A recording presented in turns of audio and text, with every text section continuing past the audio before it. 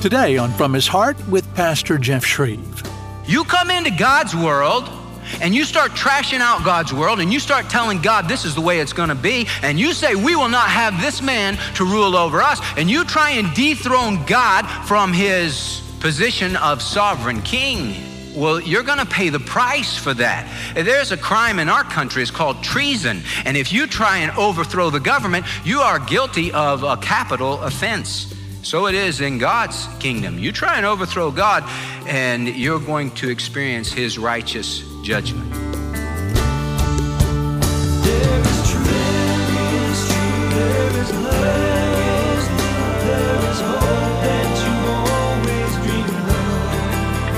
He can heal every scar, with real truth, real love, real hope from his heart.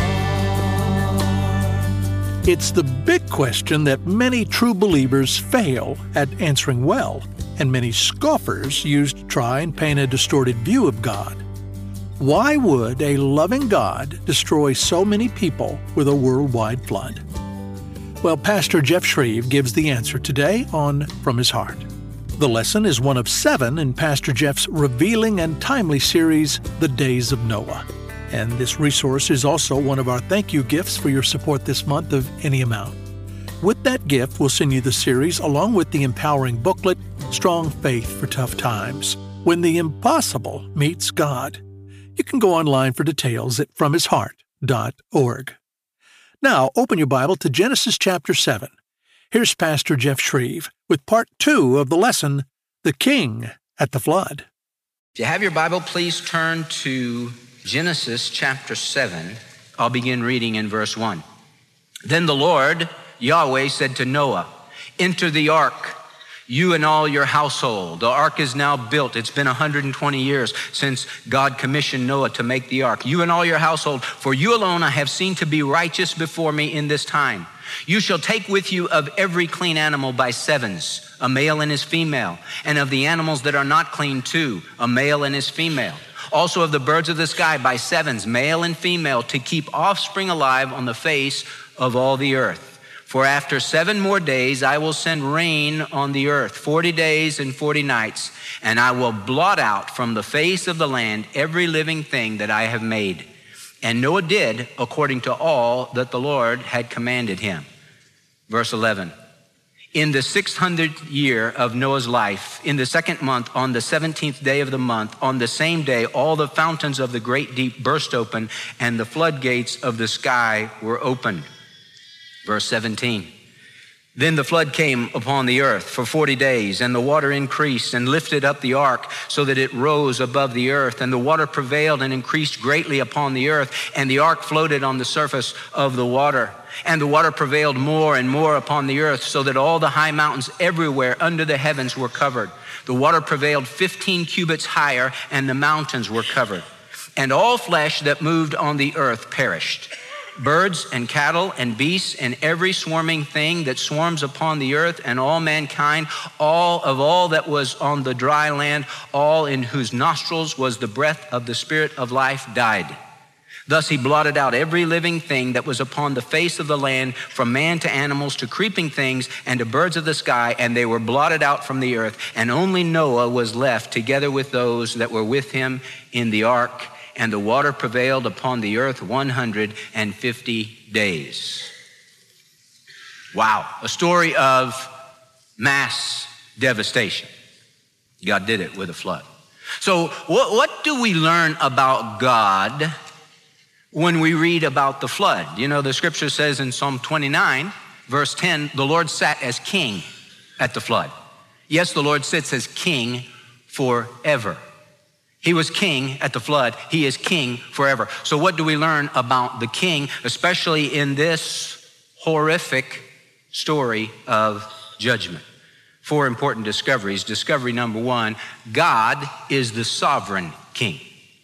What does it mean to be sovereign? It means that God is the supreme ruler who has all power and all authority. Psalm 24, verse 1, the earth is the Lord's and all it contains. It belongs to God. He's king of the universe. Now, when God saw in Genesis 6 that the wickedness of man was great on the earth and every intent of the thoughts of his heart was only evil continually, God sighed a great sigh. He was sorry in his heart and he was grieved, and he said, now destruction has to come. Okay, everybody, hold up 2 fingers. You're going to make a chisel with your 2 fingers. And this is what I want you to chisel into your heart. 2 Chronicles chapter 7, verse 3. Truly he is good. Truly his loving kindness is everlasting. That needs to be carved into your heart. Why? So that anytime God does something and you start thinking, well, he's a mean kid on an anthill with a magnifying glass, you say, wait a minute. That goes against what I know to be true about God. Truly he is good. Truly his loving kindness is everlasting. And remember this about God. Not only is he the supreme ruler with all power and all authority, but he is the supreme ruler who will never be overthrown. He is always going to be king. Psalm 29, verse 10, the Lord sat as king at the flood. The Lord sits as king forever. Forever. From everlasting to everlasting, thou art God. He will always be God. He will always be king. He will always be the sovereign. So he has a right to do whatever he wants to do. Second discovery, not only is God the sovereign king, but God is the righteous king. And God looked down and the world was filled with violence and vice and moral corruption, and Noah preached righteousness. Why? Because God is a righteous king. Righteous and upright is he. That's God. Without injustice. Now these people, these mockers and these scoffers and these disbelievers, they want to dump injustice upon God for what he did in Genesis chapter 7. Hey, God is the God who is morally perfect. And isn't it just floors me, because the scripture says the fool has said in his heart there is no God. And these people that don't believe in God, yet they call God a sinner on the plane of Hitler. And they say, that's your God, a genocidal maniac. And they're sitting here with a heart filled with foolishness and selfishness and wickedness and sin and violence.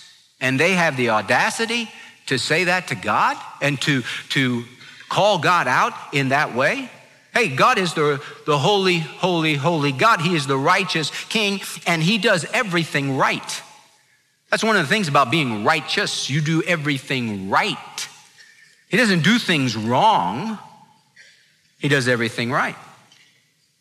One man said this on his website: God senselessly ordered millions of humans and animals to their death. He senselessly did that. No. God righteously brought judgment upon a wicked world that was deserving of judgment. God doesn't senselessly do anything. God righteously judges. And everything God does is perfect and it is right. Because if God didn't do that, then God would cease to be God. God would be unholy. God would be unrighteous. Such a thought is unthinkable. God is perfect in moral character and in the way he judges. Now, we sometimes have a hard time with God killing whole races of people, with God wiping. 7 billion people, some of those are little kids. God wiped them out. And we say, well, that just doesn't sound right, that God should be able to do that, willing to do that. How do you reconcile that? Here's how you reconcile that. God knows everything about everybody. He sees the end from the beginning, the scripture says. You and I don't see like that. We don't know what our end is going to be like. We can't look at a person and know everything about the person. God does. God looks at all the kids in this room, and God knows he knows every day in that kid's life. He knows every decision that kid will make. He doesn't make that decision for the kid. God gives us all free will, but he knows what that decision is going to be. He knows what the totality of a person's life is. You don't have that knowledge, and I don't have that knowledge. God doesn't see as man sees. Man sees the outward appearance. God looks at the heart. So God can bring righteous judgment on people because he knows this person is never going to come around. If they were going to come around, God wouldn't judge them. God wouldn't want to do that. Why? Because truly he is good, truly his loving kindness is everlasting. Jesus didn't come to condemn, he came to save. And if there were someone who was going to respond to him, God would have made sure that that person was preserved and protected during the flood. But God knows everything, and you and I don't. So what do we say about God? He's the righteous king. And if the Lord does something that we don't understand, we've already chiseled into our hearts that he's good and that he is love. He's the sovereign king. And so we just say, hey, I don't understand it, but I can tell you this. God is good, and God always does right because he's the righteous king. The world belongs to God. You come into God's world and you start trashing out God's world and you start telling God this is the way it's going to be, and you say we will not have this man to rule over us, and you try and dethrone God from his position of sovereign king, well, you're going to pay the price for that. There's a crime in our country, it's called treason, and if you try and overthrow the government, you are guilty of a capital offense. So it is in God's kingdom. You try and overthrow God, and you're going to experience his righteous judgment. Discovery number 3, not only is God the sovereign king, and not only is he the righteous king, but God is the gracious king. Gracious. We read about that in Genesis chapter 6, verse 9, but Noah found grace in the eyes of the Lord. God was extending grace. Even in that wicked generation, Noah was the only one who met up with God's grace. He was the only one who took God at his word. He was the only one who responded to God's grace. God is a gracious king. And God gave in the days of Noah wicked sinners ample time to repent. Ample time. Genesis chapter 6, verse 3. Then the Lord said, my spirit shall not strive with man forever, because he also is flesh. Nevertheless, his days shall be 120 years. 120 years. That's how long Noah was building the boat, because God was giving man 120 years to repent. And Noah preached as he built the ark. He preached the righteousness of God. He preached the salvation that would come from that ark. And he had, other than his wife and his 3 sons and their wives, he had 0 come to the altar. 0 respond. But God had an ark of safety for them. God had a way of escape for them, that ark.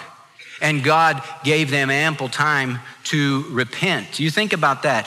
God didn't give them one last chance. He gave them one long chance. You know how long 120 years is? It's 43,800 sunrises.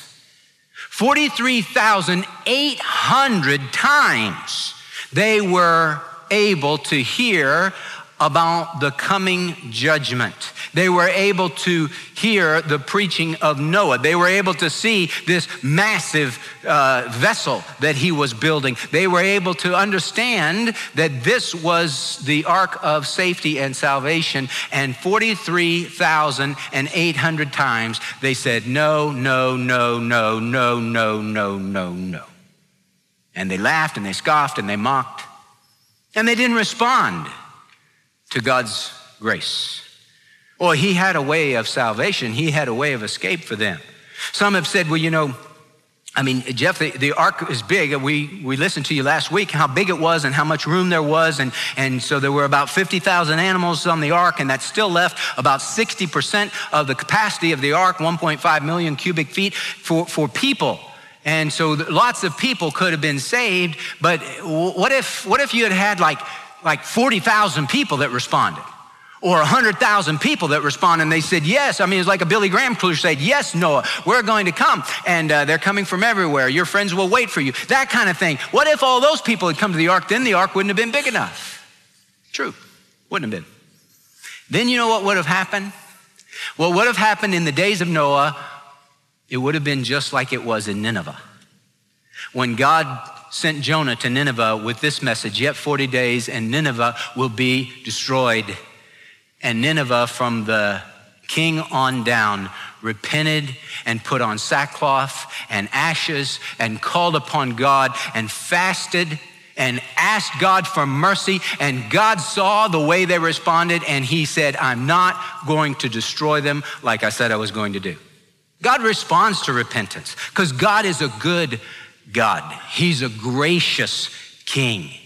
He has grace for us, the unmerited favor of God. You can't earn it and you don't deserve it. He gives it to those who will respond. God is the gracious King. So he provided the way of escape. And you know what else he provided to show his graciousness in this Noah story? He gave the promise of the rainbow to Noah. Now, Noah is on the boat. The scripture says the water prevailed over the earth for 150 days. And then it took a long time. That's 5 months. And then it took a long time for the water to go down.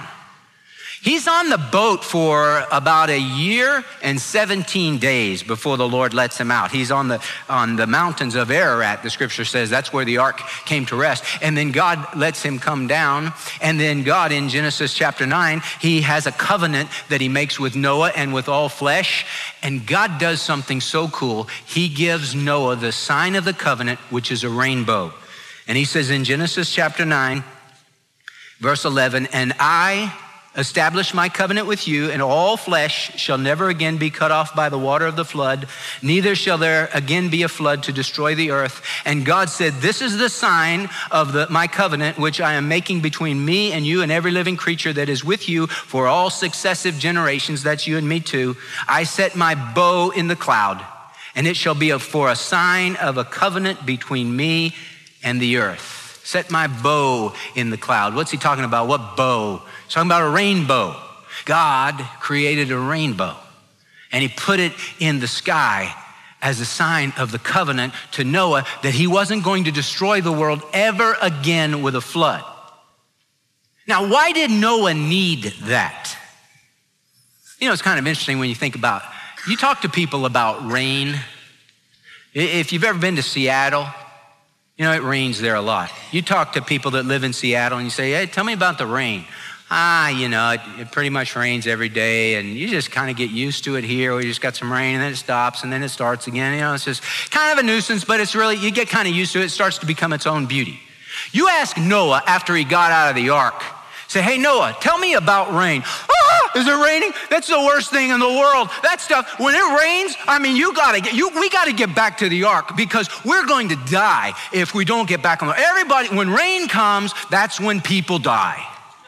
Because the scripture says it had never rained before. So that's his only experience with rain. If you only saw one dog and that dog ate your hand off, what would happen when you see the next dog? You'd start running away, right? That's the way Noah was. So God told Noah, listen, Noah, you don't need to be afraid when rain comes.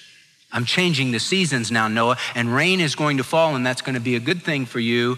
And here's the sign, it's the rainbow. You know what the rainbow speaks of that's so beautiful? It speaks of the grace of God. I will never again destroy the world with a flood. And it speaks of the manifold, as the scripture says in 1 Peter chapter 4 and verse 10, the manifold grace of God, the varicolored grace of God. Arthur Pink said this, the rainbow was a product of a storm and sunshine. And God's grace is the product of the favor of God shining through the sin of man. Where sin abounds, grace does much more abound. Hey, God is a gracious God. He's the sovereign King. He's the righteous King. He's the gracious King. That's the only way we can come to God is because of his grace. And lastly, he's the worthy King. He's the worthy King. You know what Noah did as soon as he got off the ark? The scripture tells us in Genesis chapter 8, verses 20 and 21, then Noah built an ark to the Lord and took of every clean animal and of every clean bird and offered burnt offerings on the altar. And the Lord smelled the soothing aroma. And the Lord was pleased with his offering. The very first thing he did when he got off the boat, it wasn't really a boat, when he got off the vessel, when he got off the ark, was he built an altar and he sacrificed to the Lord. It's a sacrifice of thanksgiving. It was a sacrifice of praise. It was a sacrifice of dedication. It was a sacrifice of surrender. He was surrendering all to the King. And God smelled the sacrifice, and it was a soothing aroma, which is just a poetic way of saying, and God accepted his sacrifice, and God was pleased with his sacrifice. And Noah got off that vessel and said, God, you are worthy, worthy, worthy.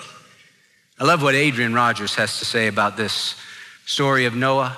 He said, Noah was mocked and ridiculed for all those years as he was building this massive vessel out in the middle of nowhere, talking about rain, talking about a flood. The people didn't know what he was talking about how God was going to bring judgment. And the people laughed him to scorn.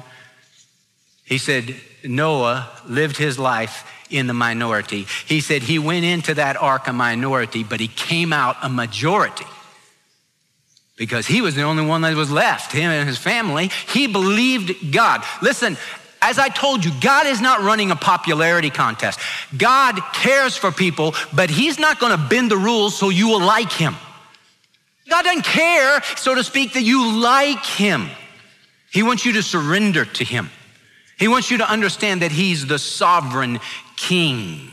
And he's not, just like Santa Claus up in heaven doling out toys to try and get you to like him. That's not what he does. None of us deserve grace. None of us deserve grace. And when you start thinking that God owes you life and owes you blessings and owes you this and owes you that, and you can live however you jolly well please, you cross a line and you're going to experience the justice of God, because he's a sovereign king, he's a righteous king, he's a gracious king. But if you don't come and respond to his grace, then all that will be left for you will be justice. Hey, he's worthy, worthy, worthy. And the door to the ark of salvation, which is the Lord Jesus Christ, is open, and it is open now, but we don't know when the Lord is going to close that. And once he closes it, it is closed. So today, if you hear his voice, harden not your heart. Behold, today is the day of salvation.